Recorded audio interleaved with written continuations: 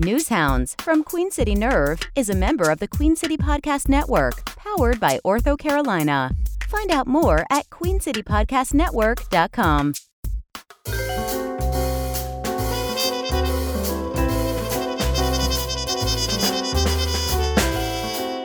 Welcome back to Queen City Nerve's Newshounds podcast. We are here for episode 6, and I'm with my co-host as usual, Justin LaFrancois. What are you mixing up today for our tasting pleasures? We're making rye whiskey Manhattan with ginger liqueur and Amaro Montenegro. So a little ginger flavor with a bitter botanical bite at the end.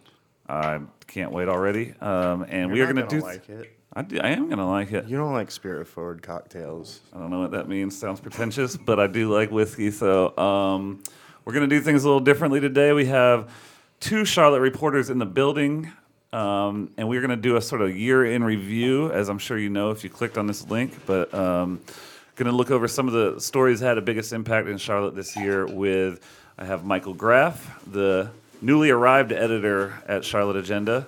Congrats on the new gig. Thanks. How are things settling in over there? It's a different pace than the magazine world. Right. A lot of people know him from Charlotte Magazine, former editor there, and then contributor for a long time. Yeah, it's a lot. It's definitely a different pace from freelance life too. Right. When I just work next to my dog all day long. Right. Now I have to go into an office. So Your dog is hating it. he hates it. And then we also have Greg Lacour, who residing senior editor at Charlotte Magazine. How's it going? Hey, Ryan. It's good to see you. It's good to see you. Always been a longtime fan of Greg's and a friend as well. Neighbor. Live right across the street. Yeah, we live awfully close to each other. Right. In the increasing traffic hellscape of North Davidson Street. So with that setup, just sort of want to go right into it, I guess. And there's a lot going on this year. We're going to cover, for the most part, 6 main stories, but whatever comes up, and just want to sort of have a conversation. And let's just jump right into it with what happened right at the beginning of the year, which was newly elected Sheriff Gary McFadden took office, and within the first 100 days was doing a lot, and in the news a lot. We already went very much in depth with Sheriff's Office Youth Director Keith Cradle last episode, so we don't have to talk too much about some of the juvenile detention changes and stuff he made. I think the main story that gained national attention even was the ending of 287G, which was a non-mandatory sort of participation in a program with ICE as far as holding people on detainer at ICE's suggestions, recommendations, and he said you're going to have to file a warrant like anybody else if you're going to want me to hold them in custody. And that was sort of really jumped off in the midst of a lot of raids that were happening in Charlotte and the surrounding areas and countrywide even. So it just sort of added to the screaming match. What are your? We can be critical because last episode was basically a PR episode for McFadden's office.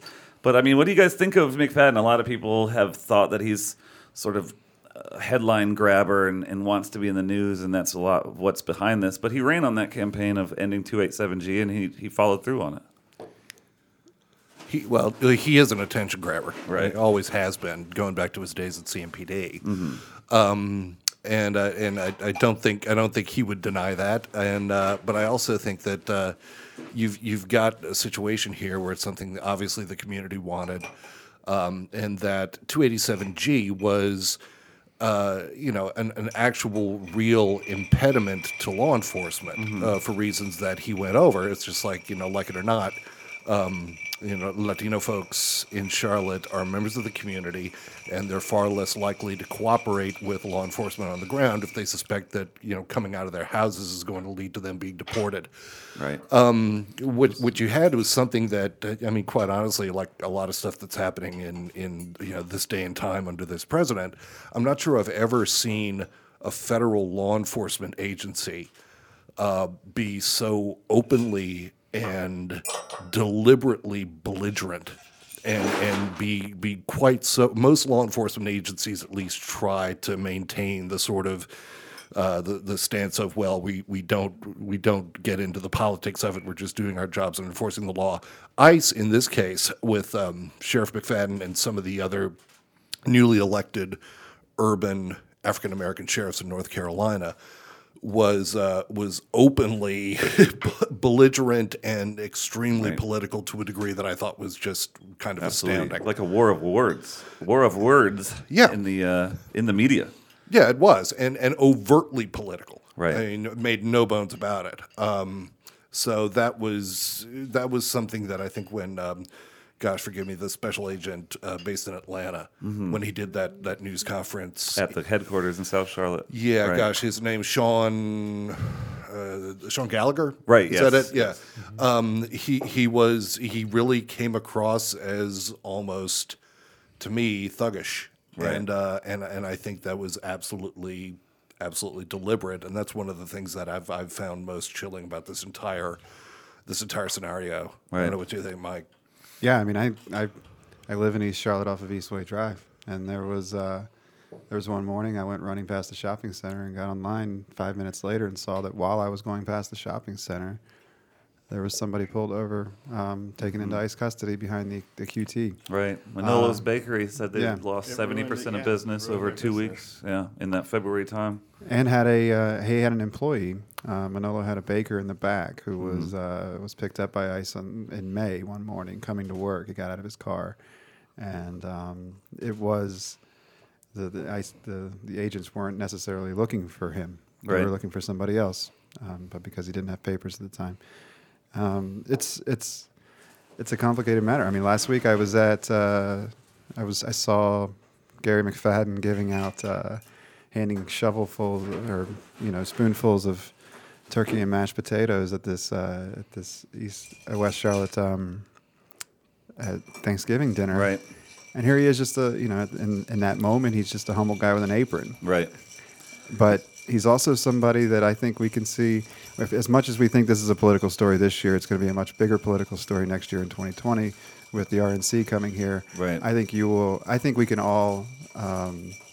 Expect Donald Trump to say Gary McFadden's name on stage at the RNC next year. And Right. I think it's going to be a huge issue going into the election. I think it will be politicized even more. I'm curious. It's not something I put a lot of thought into, but it certainly makes sense when you say that.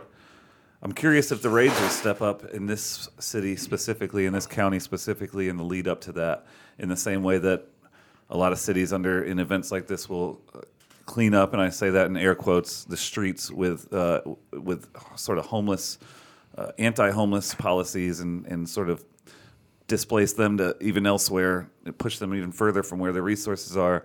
In the lead up to events like this, I could definitely see another batch, if you will, of raids happening in the city, which I mean is pure speculation, but it'll be interesting just to see things that happen moving forward with RNC coming and what the Trump administration, what hands they have in that. And it's not just Donald Trump. I mean, obviously Tom Tillis is making it a huge issue now too. So I mean, he's our senator, and I think it's they have determined that this is an issue that they can run on and win on. I think in the Republican Party, and as sad as it is to just reduce it to political terms, because these are people's lives, and we're not talking about them like that, but.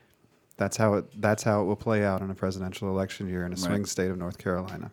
Absolutely, And beyond too. I think one of the things I want to say, David Graham wrote a story specifically about the phenomenon of sheriffs in North Carolina and kind of this new breed of sheriff, urban African American sheriffs who took over and were elected last year, and kind of how interesting it is that it has set up this kind of pitting locally elected law enforcement officials versus federal law enforcement officials, and this continuing kind of separation of urban areas from everywhere else. And almost like, it's been law enforcement agencies, even different ones at federal, state, local levels, rarely openly go at each other. Right. And we're seeing that shift. And so it could be a kind of a new dynamic that could hold for however long. Right. This may be some kind of new normal. Well, I think it was one of the funniest stories of the entire year to me was when he set up that speed trap on Jeton Road in Cornelius. Just because, yeah, it's so funny. Just because it wouldn't have been a big deal if CMPD did that. It's one of those things were setting up a lot of roadblocks in East Charlotte, and people were like, "Why are you doing this?" So then they responded by going a little bit into South End or some of the drinking I areas. think it would matter if CMPD did that because it's out of their jurisdiction. Oh yeah, it absolutely would. But just the fact that Mecklenburg Sheriff's Office does not pull people over usually, even at all, I just thought that was the funniest troll. And the Cornelius commissioners took the bait and had him come up to a meeting. Just thought that was hilarious.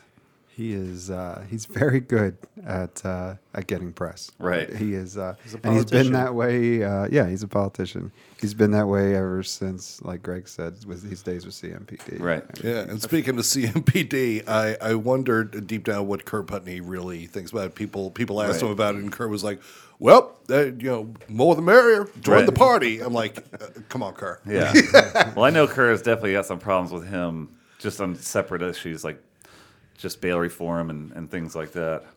But One of the really interesting things about this one is that McFadden, I think, got like 52% of the vote or something like that in that primary, and ran exclusively on this issue. And it was we widely talked about it in Charlotte as an issue that we understood that it hurt to have immigrants who were not helping and not cooperating with law enforcement. This was something Kerr Putney has said. This is something that we've talked about in Charlotte for years. And so I think to me, it does speak to that gap between urban and rural areas. I mean, Right. it's the conversation that we had in Charlotte that was widely accepted. And it's very clearly not widely accepted in areas outside of Charlotte. Right, absolutely. I should just imagine some of the. Even just shortly outside of Charlotte. Yeah, I was just about to say I used to be stone's throw. editor at Union County Weekly, and I could just imagine some of the stuff they'd say about Obama at council meetings at some of those towns. Just imagine what their thoughts are on this. Because I always said, those towns, it's not even Republican Democrat; it's just all Republican, and it's either development or let's remain rural. So moving on, I think you just mentioned as Tom Tillis being our representative will segue nicely into a more of a timely issue that's actually been going on for years, which has to do with the new congressional maps. And this has sort of been a battle that, like I said, it seems to be never ending. And it seems now when you talk about it, like it just makes perfect sense why you'd look at some of those districts in our former map that we've been using, and they just look so ridiculous, like snakes just crawling down from urban area to urban area. And there's a good point in the fact that people said, when Democrats were in power, how that seems like a lifetime ago now, that they were drawing maps to their in their opportune in way as well, and it's just. But now it seems like it would make sense that you have to have a fair district. But some of these people are just openly saying, this is not the way we want to operate. That David Lewis has a famous quote about saying, I want to draw a district that's 11 Republicans and 2 Democrats because I don't know how to do, or something along those lines. 10-3. I did it. 10 Republicans, 3 Democrats because I couldn't do 11-2. Yeah, exactly. And he's just open about that, and it just points to something that's as we see this country become more divided along the political lines. Is that something that you guys feel like is as strong as maybe it? Or is it just something that happens in the Twitter sphere when you look at how every single thing is now all about what side of the aisle you're on? Is that something that's exaggerating on social media, or in your experience reporting on these sort of things, is it really that divided? Wow. What a question. Is it that divided? I mean, I think we have gotten to a system where we've seen that primaries in a lot of places, when you have these districts that are guaranteed Democrat or guaranteed Republican, the primaries are the most important elections in those districts. And that leads to having the farthest left or the farthest right person come out of that, because those are the people who vote in primaries. So what you end up having are the people who wind up representing you are the farthest right and the farthest left, because primaries bring that out in people. If we had more competitive elections, I think we would have more. We would see more candidates who are who are closer to a middle. But Right. That's just from the politics side of things, I Right. think. But, are regular people as divided as? Yeah, that's a very what's the word I'm looking for? It's a very broad question that could be an entire different podcast. Well, a few people I've been kind of surprised in when I bring this up. Just in a couple of times we've had you'll discuss CLT conversations or just talking to people in general. How people's awareness of just what gerrymandering is seems to have, at least here, really risen in the last 10 years, and for good reason. Right. Here, it breaks down like this. If the Democrats can retake or regain a majority in either the House or Senate or both this coming year, 2020, that will determine the whole ball game because it's a census year, and they redraw the lines every 10 years according to the census. If they can, then we'll see. If they can't, we're looking at another 10 years, much like this past 10 years on the legislative side of things. And ultimately, Jeff Jackson, from here, who has been really, I think, one of the most eloquent and smart and forceful speakers specifically on gerrymandering, maybe in the country. Right. Has long pushed for the establishment of a bipartisan independent redistricting commission, and I think that is going to have to be the way that it goes because, as you said, Democrats have gerrymandered before too. The difference is that in 2010, mapping technology had evolved to the point where you could subdivide lots, right? Where you couldn't really before, and the Republicans in 2010. Gerrymandered to a degree that had never been seen before because they could.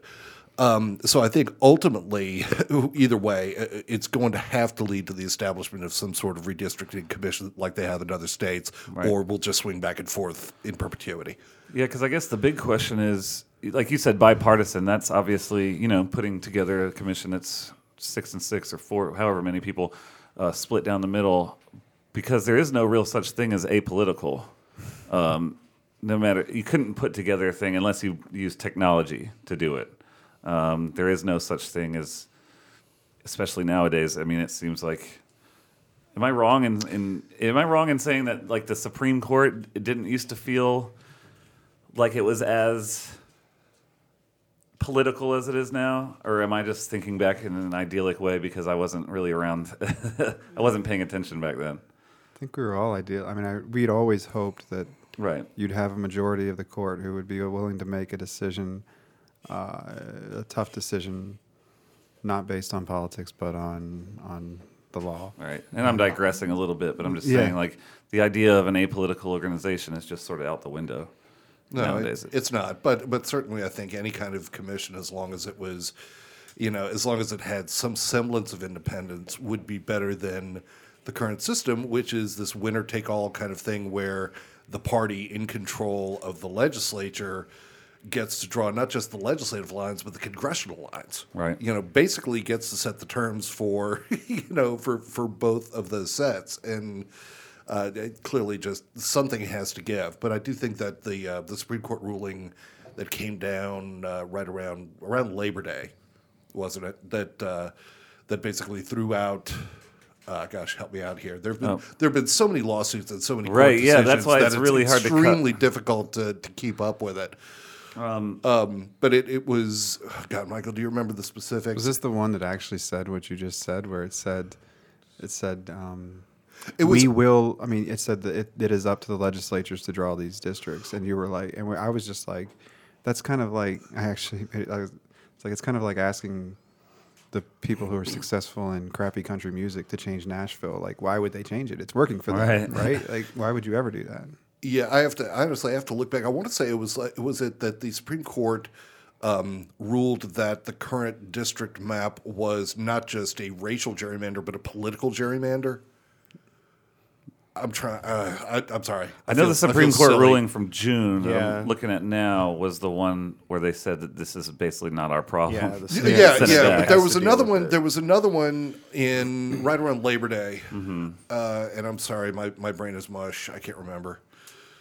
which one that was. I haven't covered this in I'll depth. look it up. Which is why I was probably keeping things a little broader. Because, Yeah. Well, I mean, I think that to go back to your original question, and I think without getting into the details of court cases and things like that, I mean, let's just focus on the 9th District, like the election that was turned over this year because of the election fraud scandal. If you look at that map, I mean, it stretches from southeast Charlotte all the way to Bladen County, and it was supposed to be a guaranteed Republican map. And one of the things that you can see in it is when the district comes into Charlotte, and it was drawn back in 2010, I guess, right? Mm-hmm.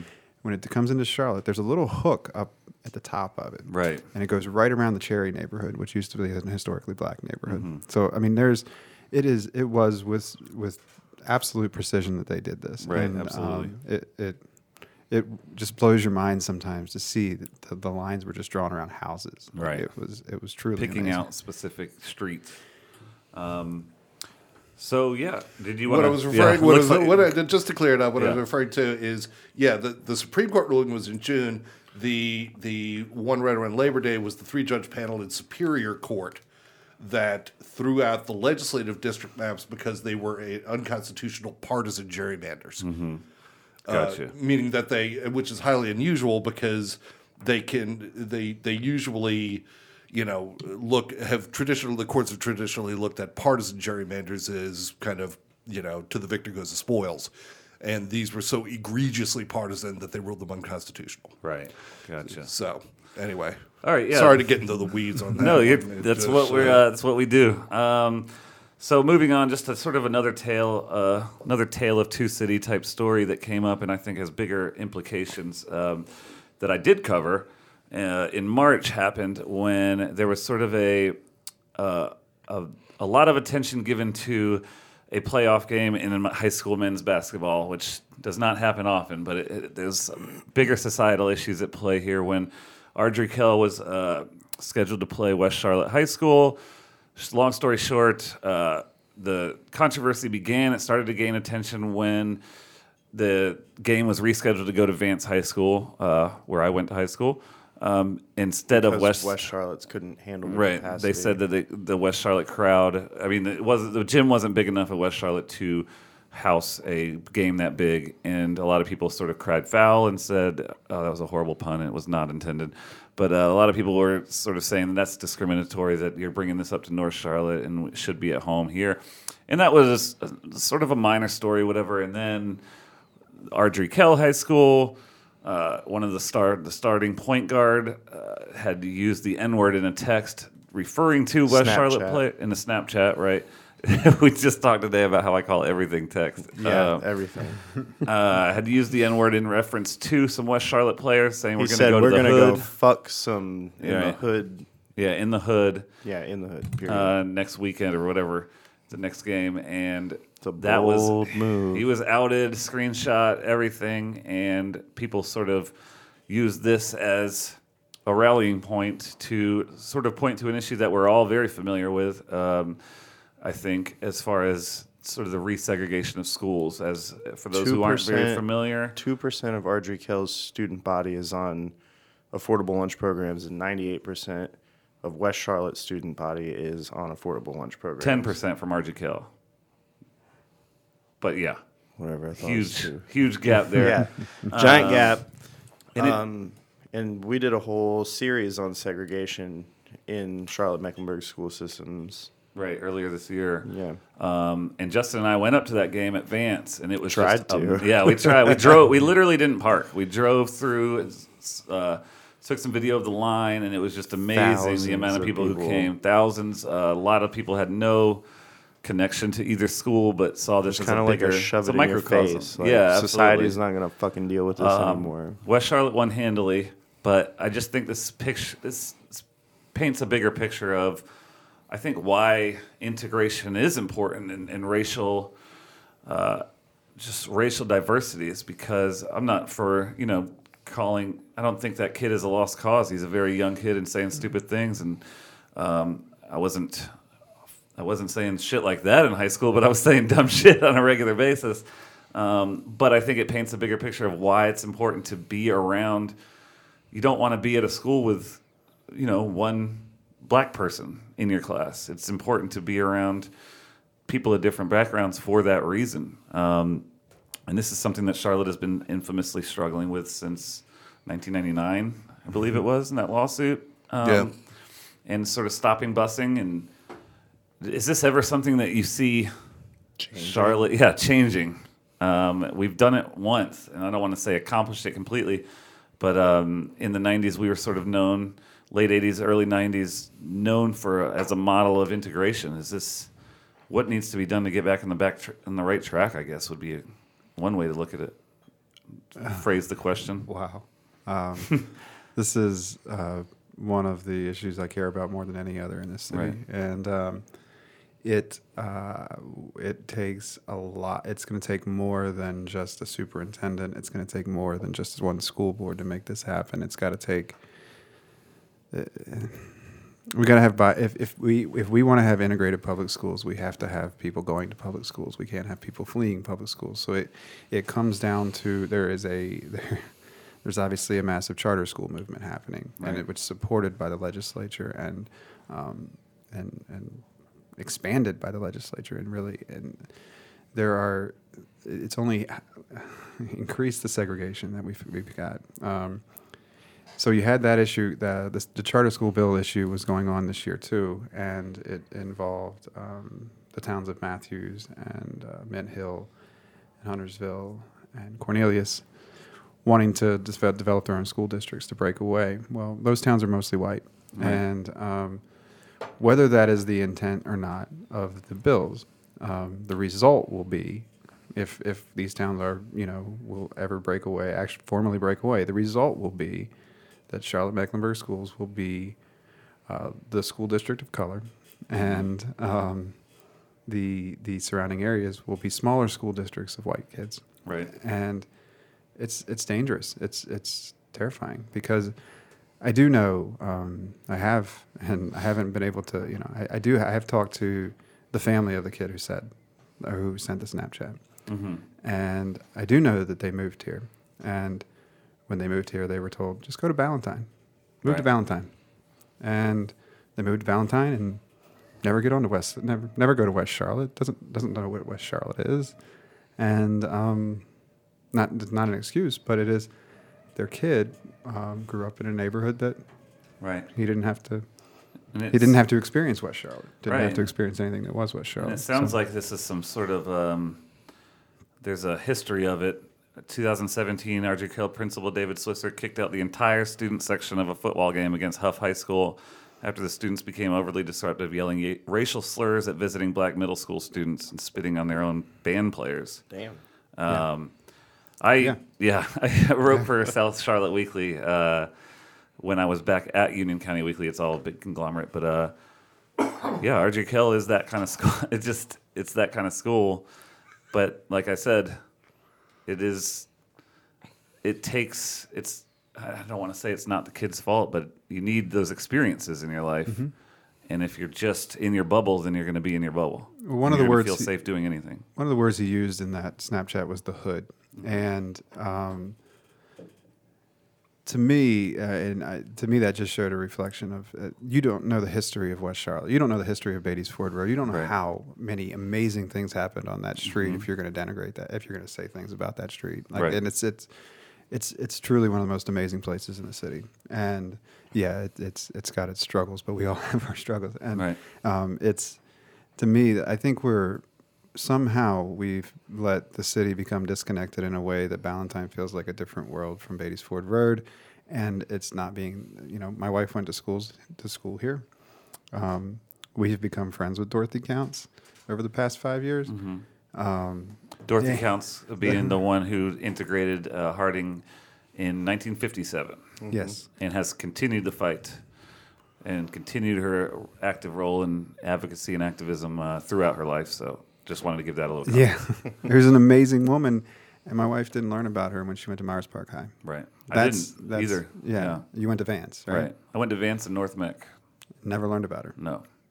So what do we do? I mean, we have to start teaching the history of our town, I think, in some way, and have to make these experiences more we just have to make the experiences of living in Charlotte more connected somehow, because Ballantyne is changing. I'm not Ballantyne's not a lost cause, like in terms of integration in my mind. It's certainly changing. They're trying to do some things down there, but it remains true. You can live on one side of Charlotte and never understand the other side unless you're going to the airport. Right. And that's, we have to fix that.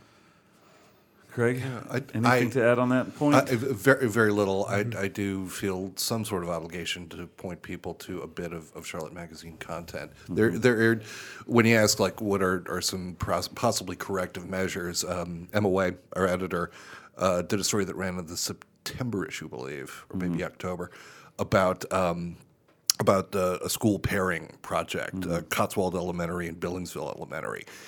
And this is taken right from the era of the school desegregation efforts back in the 70s and 80s, and basically taking Cotswold, a very majority white, wealthy student body, and 2 miles away you've got Billingsville with a poor racial minority student body, and essentially blending them. Right.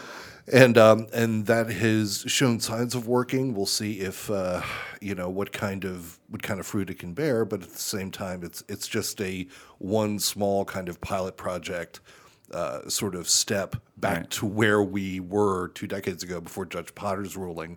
That is absolutely not going to override, as Michael said, the charter. That's the one big difference between now and 1971, when you had the original court ruling that instituted desegregation, the presence of charter schools. Right.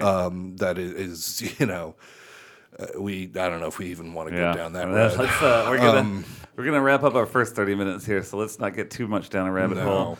There was another thing I just wanted to mention, and Brenna Swanson did a great job in her series on segregation that Justin just mentioned, talking about there was a gerrymandering aspect to that story as well, just as far as the way they drew certain districts around neighborhoods, and to make sure that remained that way, that sort of black and white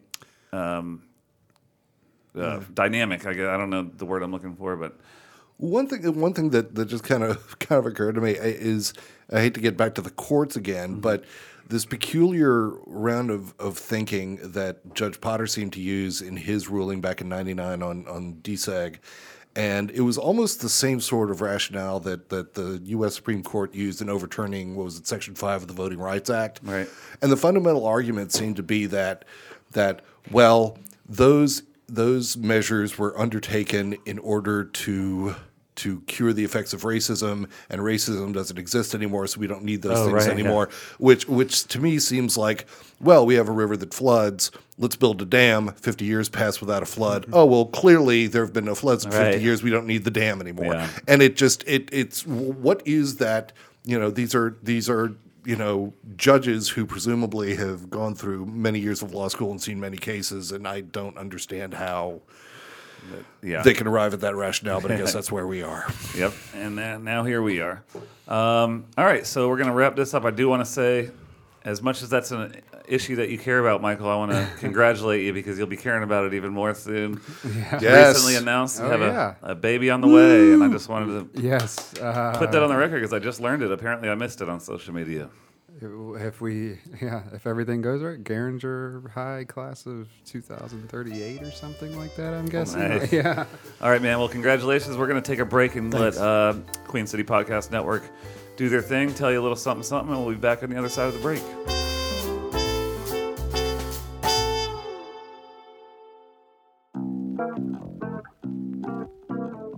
How long do runners need to stretch before hitting the road?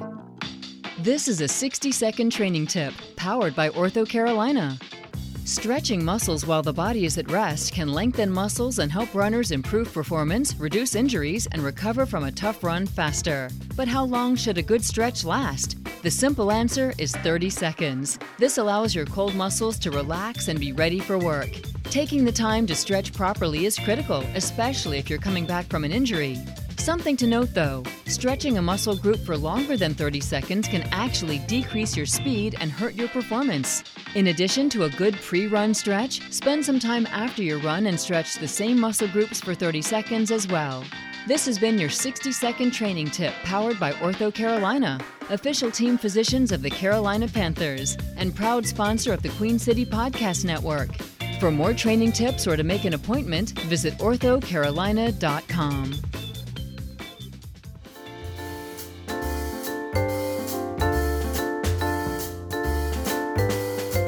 And we're back on episode 6 of Newshounds. We covered a whole lot of stuff there in that first half of the episode, and we're just going to keep flying down rabbit holes. And we're going to start here in the second half of the podcast with a story that I know is close to all of our heart. And Justin and I were there, and actually that's when Justin and Greg met, was covering this story. April 30th, as most people who would be listening to a local podcast in Charlotte, local news podcast in Charlotte know, April 30th, a young man stepped into a classroom in the Kennedy Building in the UNC Charlotte campus and opened fire and struck 6 people, killed 2 of them, and it was sort of just what's the word? Surreal to cover. I remember exactly where I was sitting in the police department, as I so often am, going through reports when Justin texted me someone just got shot at UNC Charlotte, and there's actually completely different story, or maybe similar, is that there's been a lot of violence in University City this year, more than usual. I did see something and I about did that. sort of think, obviously my first thought is, I wonder if someone got shot at a party or whatever, day party, I don't know. It was maybe around 5 o'clock that the news reports started rolling in. Not completely sure of that, 4 or something. But then as it became clear, I was at the police department, obviously, asking them about it, as it became clear that this was a mass shooting that it had happened here. Packed up my stuff and met you over there. That's when we ran into Greg. Michael, I know you've done some coverage of this story. Am I wrong in that? I thought you I did. I wrote an essay. Yeah. Right. Yeah, and that was beautifully written. And just being there in that, we were waiting in the parking lot across the street at the Harris Teeter, just sort of waiting on word. We knew that the actual incident had ended, but nobody really knew the scope of it yet at that point, and just sort of waiting on word. And I think all the journalists were just sort of looking around at each other without much to do, and sort of knowing like, wow, like this has happened here. It's always somewhere else. It always feels like it's happening somewhere else. And It brought the world to our doorstep. Right, absolutely. And seeing Malcolm Graham there, he was in the parking lot with us, who is now city council member again. It was his sister, His sister was killed in Charleston during that white supremacist shooting, and that sort of even made it realer. Like he's already lost one of his closest loved ones to this, and he's talking about, he's very passionate about gun control ever since that shooting happened. And I don't know, what were your thoughts, Greg? I'll start with you, just sitting in that parking lot, because I know we were just all sitting there without knowing much of what to do or what there was to do. But it was a very, I don't know how to describe it. It's a very gloomy feeling. Yeah, well, for me, I mean, sitting there like in the outside the O'Charlie's. Yeah, the O'Charlie's, Right. the abandoned the O'Charlie's, it's Former. not the former, the defunct O'Charlie's. To me, I this is just me, but I didn't get that much of a sense of, oh my God, I can't believe it happened here, because if there's one reality of at least life in the United States now, it's that it could happen anywhere at any time. Right. To me, it kind of clearing away, motive, which is kind of irrelevant, and all of the other stuff. To me, it comes down to one, I think, basic fact that I did write a thing about it, and it's honestly it's a tune you can't really dance to for very long, and it's that it took an extraordinary set of circumstances, an extraordinary act of heroism by Riley Howell, an extraordinary development of a plan and a system of technological and other measures to deal specifically with this type of situation by UNCC. Right. I think UNC Charlotte inarguably did an amazing job in the during and after. During and after. And that plan and that system worked perfectly. It took all of that to keep the death toll to 2. Right. That's what it's, and it's a terrible thing to think, but it's one of those things that it's almost like a kind of twisted triumph. Right. That's totally that the death toll was 2 instead of 35. Right. That we didn't have a repeat of Virginia Tech, because that's how UNCC started developing its plan. With the sending out the immediate messages to smartphones and computers throughout campus and TV screens, because at the time Roy Cooper was the Attorney General, and he assembled this task force after Virginia Tech to take a look at how North Carolina universities could, the law enforcement phrase, harden the target. So they installed lights and they did all these things. And the system worked absolutely perfectly, and campus police at UNCC responded, within a minute or two. So everything worked perfectly. And what it did was hold the death toll to merely 2. Right. You could kind of figure out for yourself what that says about reality here, but that is where we are. Compared to a knife attack on a bridge in London. We're the same result. Yeah. Well, I was, I remember, I'll never forget, because Charlotte Magazine is, the sister publication is in Orlando. And when I was the editor of Charlotte Magazine, the Orlando shooting happened. And the Orlando publication didn't really know what to do. They didn't have, we had more resources than Orlando does. But they sort of scrambled and really didn't do anything with the shooting. So I came up with a document for our team that day. The day after, that said, "If it happens here," and I just remember the weirdness I felt like making that document. Right. Like, this is what we're going to do if we have a mass shooting here, Right. and we have to come up with plans. Like, and it wasn't. It was not a matter of like Greg said, not a matter of if, but when. Right. And I remember, because I was like thinking, like, what did I put in that essay? Because I remembered I wrote. And I remember now, John Singleton, the legendary director, died the day before the UNC Charlotte shooting. Right. And one of his movies was Higher Learning. And One of my favorite movies of all time. Yeah. And at the end of the movie, obviously, there's a campus shooting. Spoiler alert. And I remember how shocking that movie was to me, like, at the time. You're just like, what? Right.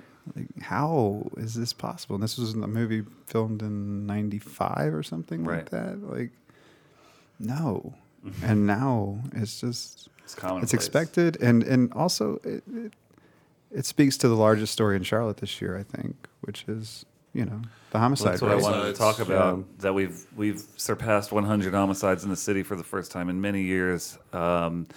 We had spiked 2 years ago. Last year was a more mild year, if that's, I don't know if that's the right word. It was less homicides, let's put it that way. And, I had seen some of the Jumpstart programs, Jumpstart being a micro-grant fund from the city that funds a lot of small grants to different organizations around the city that work on anything from conflict resolution to just getting kids doing something else. And I was really happy about seeing that. And now this year we've sort of jumped back into just a very violent year that there's a million different causes that we could discuss and speculate about. So what are they all? No, I'm just kidding. Yeah. But I mean, what?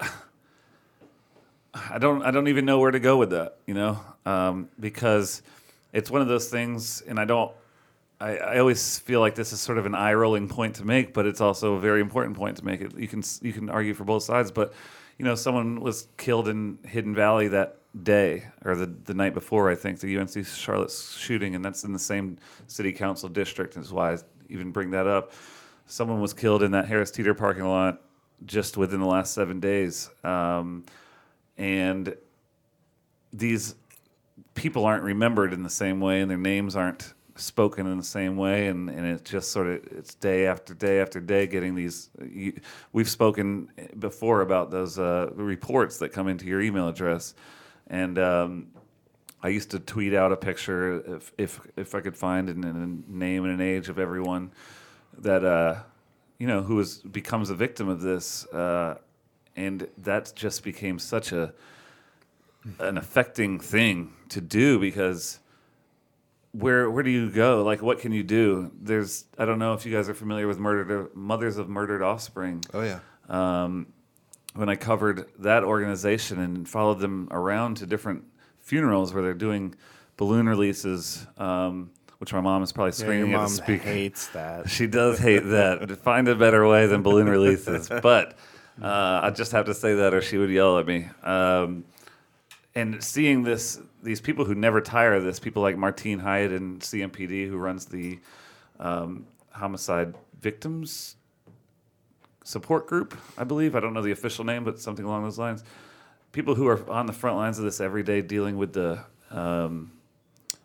effects of it. But I mean, and then you have people like Robert Dawkins, who's been on the show before, gets brought up every time because he's involved in every cause. Does so much. But he's doing things with Jumpstart to actually deal with the causes. But it just seems like an unwinnable fight. I don't know.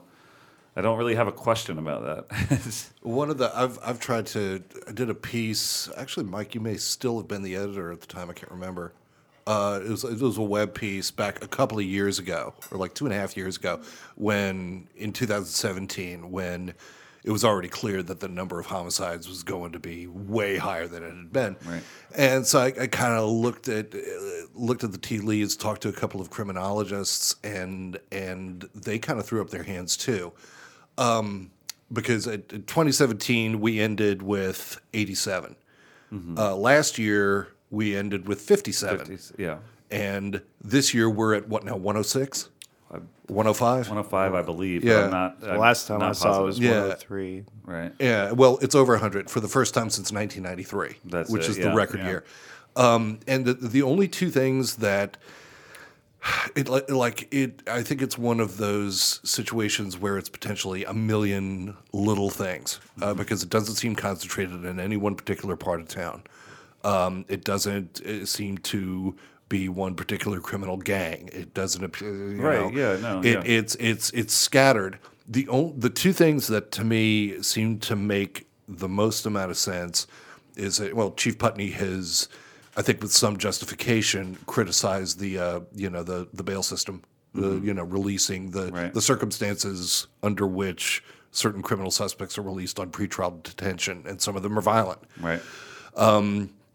There's always the easy availability of guns, but that's an evergreen. Yeah. The other thing that talked to a guy named Richard Rosenfeld back a couple of years ago, and he brought up a theory that I thought was really interesting. And it amounts to a kind of almost a despair, where he called it legal cynicism. And he looked at a few cities where you'd recently seen an uptick in homicides or violent crime that didn't seem to have any explanation. And what he found was that a lot of them, and Charlotte was one of them at the time because Keith Lamont Scott was 2016, was that when people, especially poor racial minorities, saw an example of police violence, like Ferguson and things like that, they in effect kind of got the collective message that we cannot depend on law enforcement. We have to settle whatever scores we have to settle ourselves. It's useless to call the police. Right. And he up and said, like, Charlotte is one of those cities where a large portion of the population may have calculated that don't even bother calling 911 if you're a crime victim or if somebody has assaulted you in some way. You got to take care of it yourself. Right. And that does kind of dovetail with what Putney has said before about young people resolving differences through gunfire because they simply don't know or can't think of any other way. Right. Yeah. Which is why I've said on this podcast before that conflict resolution is the only way to end gun violence. Right. That's it. Because if you look at it, I mean, plenty of people die from domestic violence situations. A lot of it's random. You have the guy that died outside the epicenter. That was from a stray bullet. He wasn't even involved. Mm-hmm. So nothing adds up completely to one thing. It's like we got to end. Of course, we have to end domestic violence, but it's not like that's what contributed to 100 and something murders in Charlotte. There has been an uptick in that as well, though. Yes, but that's a whole different story. Yeah. But But all of it, almost all of it, at least 90% of it, comes from an initial conflict. Right. The resolution was that somebody got murdered. Right. And that's why I love programs like Jumpstart and things like that are going to meet the community where they are, to give them kind of an education in that. It's always the grassroots people that don't get any of the I don't know, publicity or spotlight, which is what I try to do for a living, is provide that spotlight. But the community grassroots people who don't necessarily do it for the attention at all and are just on the ground that you need to Trying to keep people alive. alive. And they're always the ones who have no money, and they're the ones that where the money should be going, and that's why Jumpstart is certainly a good start, and they've been funding it more and more over the last 3 years and upping the funding. What did they up it from earlier this year? Oh shit! I knew you were gonna say that. Because it was a lot. It went from like Right. 500,000 to 1 million or more than that, or I think it went from 100,000 to 500,000, if I'm not mistaken. But let me check yeah. before. Well, and speaking of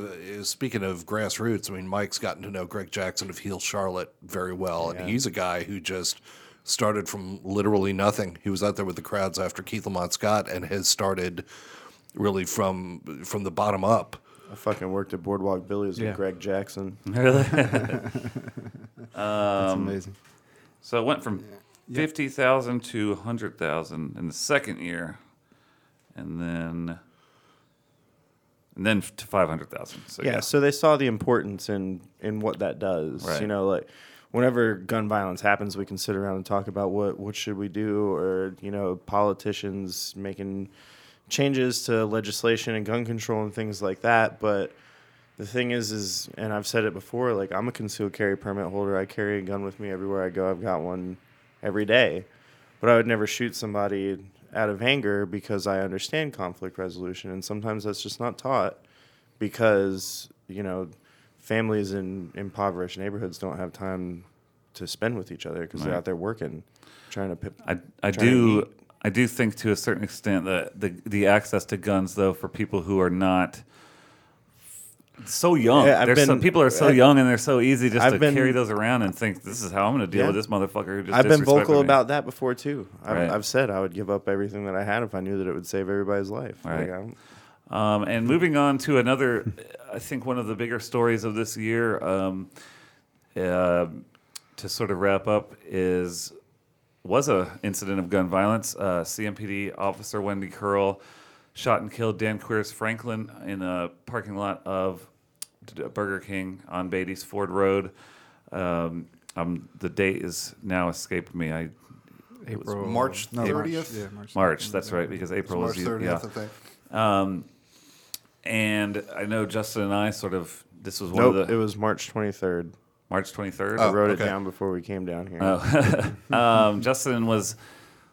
I know you were more involved in this reporting aspect with me and going to different, whether it be protests or town hall meetings or those panels that everyone in the city loves, in response to this shooting. And you had a lot of thoughts about the body cam footage showed the entire incident, or at least the incident from the time that obviously the officer arrived. Well, it was tactically faultful. Well, you have two officers standing on the back passenger side of a car with somebody squatted down, hands not visible.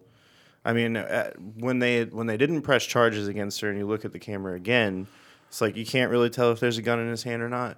But with two officers, one lethal cover just from where they were standing with the body camera footage, and the other one taking a non-lethal route, just walking. You just take a circle around the car, Right? Tase him in the back of the head. I don't know, Right. But I did have a lot of thoughts on that. I thought she would have been charged with murder, hands down, just from everything that it looked at. I knew that eventually it wouldn't come out that way, but when you scream at somebody to put something down that they're not holding and then they reach for it, and you shot them for complying, and that's what everybody is always mad about. Mm-hmm. But completely lost my entire train of thought. Well, Greg looked like he was not surprised or did not think that it was going to end in a charge. No, because it was the law is pretty clear. It's and the law actually, as I wrote about before, the law stems from a case that happened here in Charlotte in 1984. And the case that came out of that incident in which a man was not killed but was roughed up by the police who thought mistakenly that he had burglarized a convenience store over on West Boulevard, went to the U.S. Supreme Court, and that case, Graham versus Connor, established the baseline for Spicy. You don't want it straight. I'll do it straight. Justin, I'm trying to explain the law here. Sorry, this is going to say it's on fire.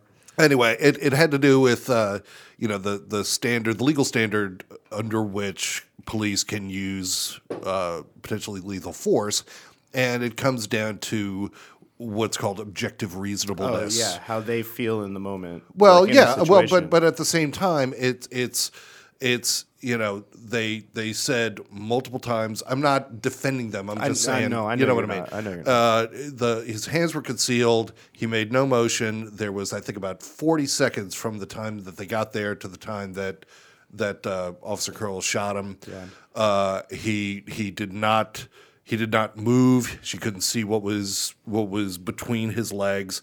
He reaches for something, and upshot, I was like 98% certain that there was no way the DA was going to file charges. And then when I read the DA's report when it came out, it all made sense. Like I totally understand the law. I actually used to back police officers in situations all the time. When somebody would get shot, I'd be like, you just don't understand like what it's like. It's probably terrifying being out there and having to be the one to confront somebody. But then you see something like that initially seems so blatant.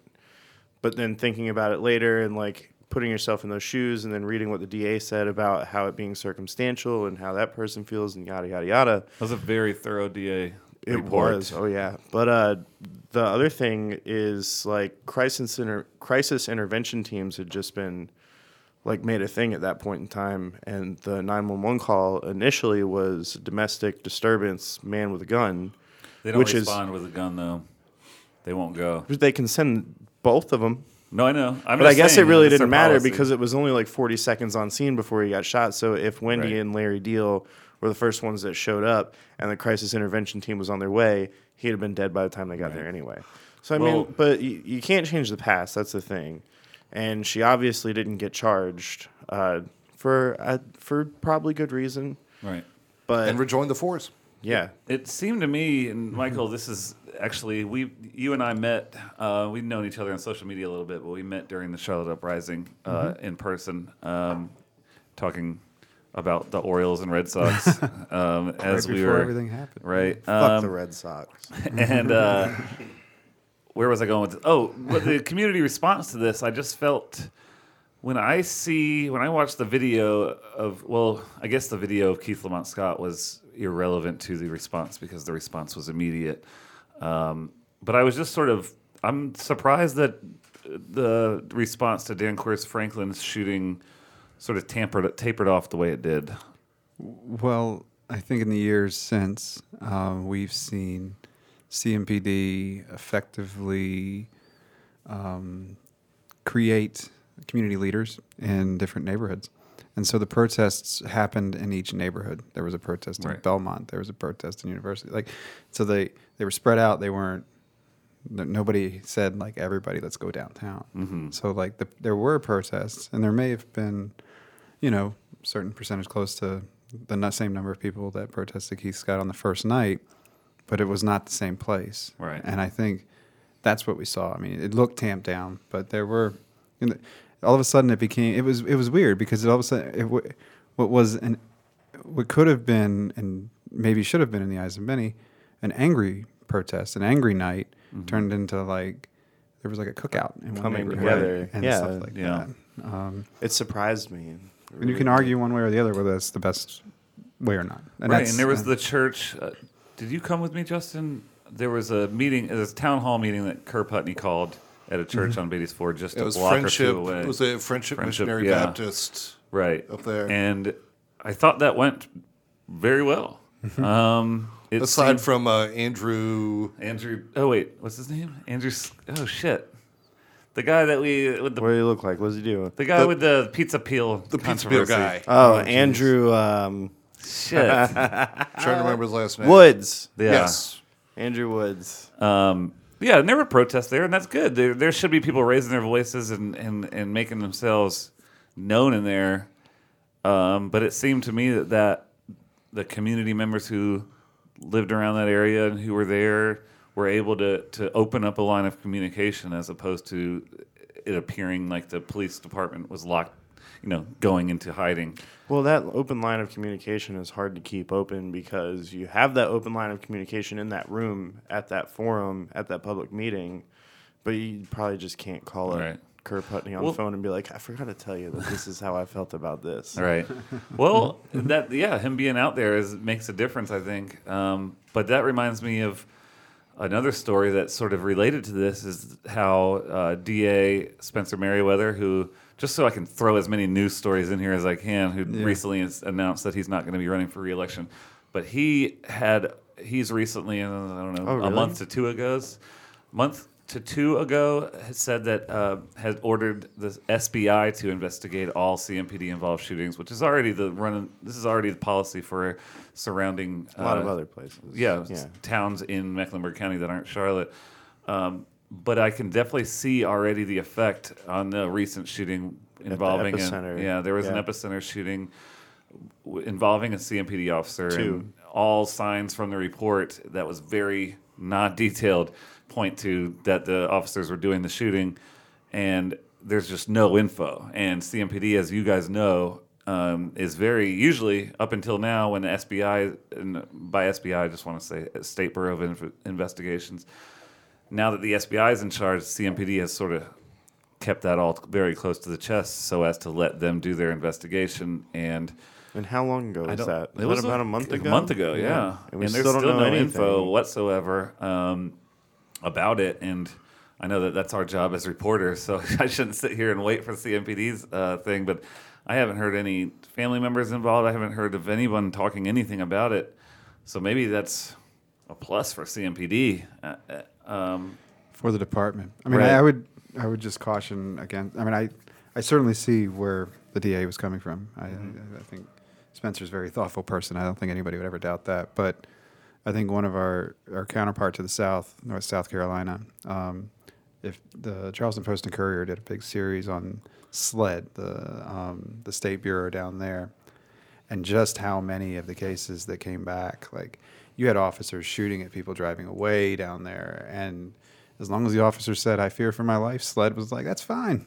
Right. Like, and it took a lot of the Charleston Post and Courier had to basically camp out in Columbia and get a bunch of records to make that happen, and it was a big just database that they pulled together on police shootings over the years. And there's a danger in having the state take this over. I mean, there's a certain downside to it because they're less close to it. They're not, it's. I don't know. There's a part of me that says like let's deal with it at the community level. Right. But there's also a part of it that says like, well, if nobody trusts what CMPD says, like we got to deal with it at another level. Right. I don't know. It's like part of the journalist part of me, at least. Not that I just take everything that CMPD says at face value, because that would be dangerous as a journalist in general. But this journalist part of me at least wants their version of the story right away, as we've always gotten it. And now that it's gone, it's like, well, shit. This is gonna sound like I'm making a joke out of a dark subject, but like now I have to go do real reporting. But in all seriousness, having that starting point of what the context is of what they're saying happened was certainly helpful. But then at the same time, when Merriweather made that announcement, I said, "Well, that makes perfect sense." Yeah. So I do want to I want to touch on what you just said about reporting and our job on this. I was talking to Eli Portillo the other night about this, and we had 103 murders this year, and we saw stories written about we saw extensive stories written about the two UNC Charlotte kids who died, Dan Queers Franklin, the woman who died on North Tryon Street in Crossfire. How many others did we see? And I've wondered about that, like what our role as news organizations in Charlotte, storytelling organizations in Charlotte has been. We're like, I get the news releases on Thanksgiving, and I'm like, I can't think of it. It's too hard. Like, yep, I remember. Yep. And you're like, but is it our job to like humanize every person who is killed in a murder in Charlotte? Like, and It's somebody's job. Right. Like, you did it for a year. Right. And I do it in the weekly news roundup every week. Every Saturday. I try to, please read the weekly news roundup because I'm very proud of it. Nobody seems to care. Yeah. Because But I'm nobody talking about reads the website. No, I know. I'm talking And about that's what I'm saying. extensive I'm features not, on these people. And yeah, that's what I mean is there are so many stories there, and every single one of those murders has such a huge ripple effect in the community, and it's touching so many other people that you're absolutely right. And it's almost like The Observer used to have how many crime reporters that would have done. right. That's what I mean. yeah. There's who has the time now because Right. who has the 'Cause it's staff like- to do that. Yeah, It would like, take. if It would got take. to- Go ahead. If it got to like Chicago or New York City levels, it would take a whole organization itself Right. just to tell Right. the stories of those people. Tell you the And truth. maybe that would be a good nonprofit. Yeah, tell you the truth. Someone's telling I'm, those I'm not stories. even. Yeah, I'm not even kidding about this. That sounds like something that could be founded by a Knight Foundation grant. Right. Like, I just- literally- I almost hate to be reactionary. Email like me. when you could be spending Charles money. Thomas, email me. Right. Ah. When you could be spending money on causes instead of honoring the people, but there's always going to be murder. Yeah, that is a cause in its own way. I mean, Right. I remember The fact of the dehumanization. yeah, or nobody- just the ignoring or the prioritization, more like these lives. We're not exactly saying that these lives matter more than these other ones, Right. but in an indirect way, we sort of are. Right. You Well, know? there was a woman shot in a business park over off of Reagan Road about a week ago. I want to say a week and a half. And just looking for a picture of her for the weekly news roundup, I ended up down a huge rabbit hole of it was her girlfriend's birthday party, and everyone's talking about it on Facebook. And it's like Michael said, in our bubble, it's almost bringing together a few things that you've said tonight. In our bubble of not being a part of that community, there's a whole entire story going on here. And I don't mean it from a dramatic effect of there definitely was a lot of that. But the people who were affected and the people who were there at that party and who were absolutely traumatized by seeing this woman shot in the parking lot of a party where they were searching every person and not letting anyone in with guns. And he went out to the parking lot and he came back and shot her in the parking lot as soon as she walked out the door. And that's the drama, the TV aspect of it. But this stuff that I was seeing people say about what she meant to their lives was just this rabbit hole that I was down and I couldn't get out because it was just so nobody knows that. They just see it on the news. If you're a journalist, you just get that email and you see that, or if you are a person, you might catch it on the news if you happen to watch the news at night, and no one knows that entire web of lives that woman herself had affected and will affect now that she's gone. 105. If we say it's 105 murders, that's, It's a lot of those how many stories. people are around those 105 people like were affected Right. by it, who went to bed that night with either just bawling or with Right. a sick pit in their stomach. There are thousands. Right. We have thousands of people Yeah. in our community who've been dealing Well, with this. we got to wrap up. And a brief bit of perspective. I found this. Say something this is a positive, headline. Greg. I'm begging you to end Oh, this sure, thing positively. sure. You all know my hometown's New Orleans. This is a. If you say a Saints thing, I'm gonna fucking No, it's not. Kick me off this podcast. No, it's not going to be a Saints thing. I promise. It's a headline from January 3rd of this year, 2019. Headline from NOLA.com. New Orleans ends 2018 with 146 murders, fewest in nearly half a century. Oh yeah, it does put things in perspective. And, And- are and- they bigger Good for population wise? Well, much smaller. Much smaller. That's what I thought. Much smaller. Justin, do you have any crazy news stories that you wanted to quickly wrap up? I do. We've been talking about a lot of shooting, and now I want to talk about running. Okay. So I'm going to do my best to pronounce this. In Rear KP, far north. It's a far north Russian village. More than. If you don't mind. Oh, he might. yeah. Let me try. Let me give this a shot. What is this? Sounds like Greg's got some Russian There. background. Hang on. Oh boy. Nope. Okay. I can even He's try. not gonna try. I'm just going to spell it RYRKAYPIY. It's a far north Russian village, and is currently being overrun by polar bears. More than Aw. 50 polar bears have moved into town, causing schools to go on lockdown and being guarded by police so that the bears can't get in there. Is there a Coca-Cola warehouse in this town? No. All public activities have been canceled. Schools are being guarded. Everything's being shut down. So experts say it's due to climate change. Obviously, they're moving north. They generally live 2.4 miles away on an island just north of far north Russia. So far north Russia. And they're saying that the whole town should be evacuated forever. Whoa. That people shouldn't live there anymore. The polar bears. Give it to the polar bears. Polar bears are never going back. The town it's a settlement, really. It's not That's even how you a deal town. with displacement. Give them polar bears. Yeah. So Give the people being displaced a town. There's only 700 people that live there. So my question is, if polar bears were moving to Charlotte, would you guys leave? I would pet them and then leave. I have such a idiotic. They're dangerous. Idyllic. You would write a story about gentrification. You would write polar bear gentrification. Well, white polar bears. Polar bears are the whitest of the bears. Well, bring us out on something positive, Michael. What are you looking forward to in 2020? I guess I know the answer to that. The baby. Yeah. Fatherhood. I'm having a baby. He's not even showing yet. I am looking forward to the Orioles maybe winning 50 games this that's year. not going to happen. 50. Okay, you're being reasonable. 50, so less than half. Greg, what are you looking forward to in 2020?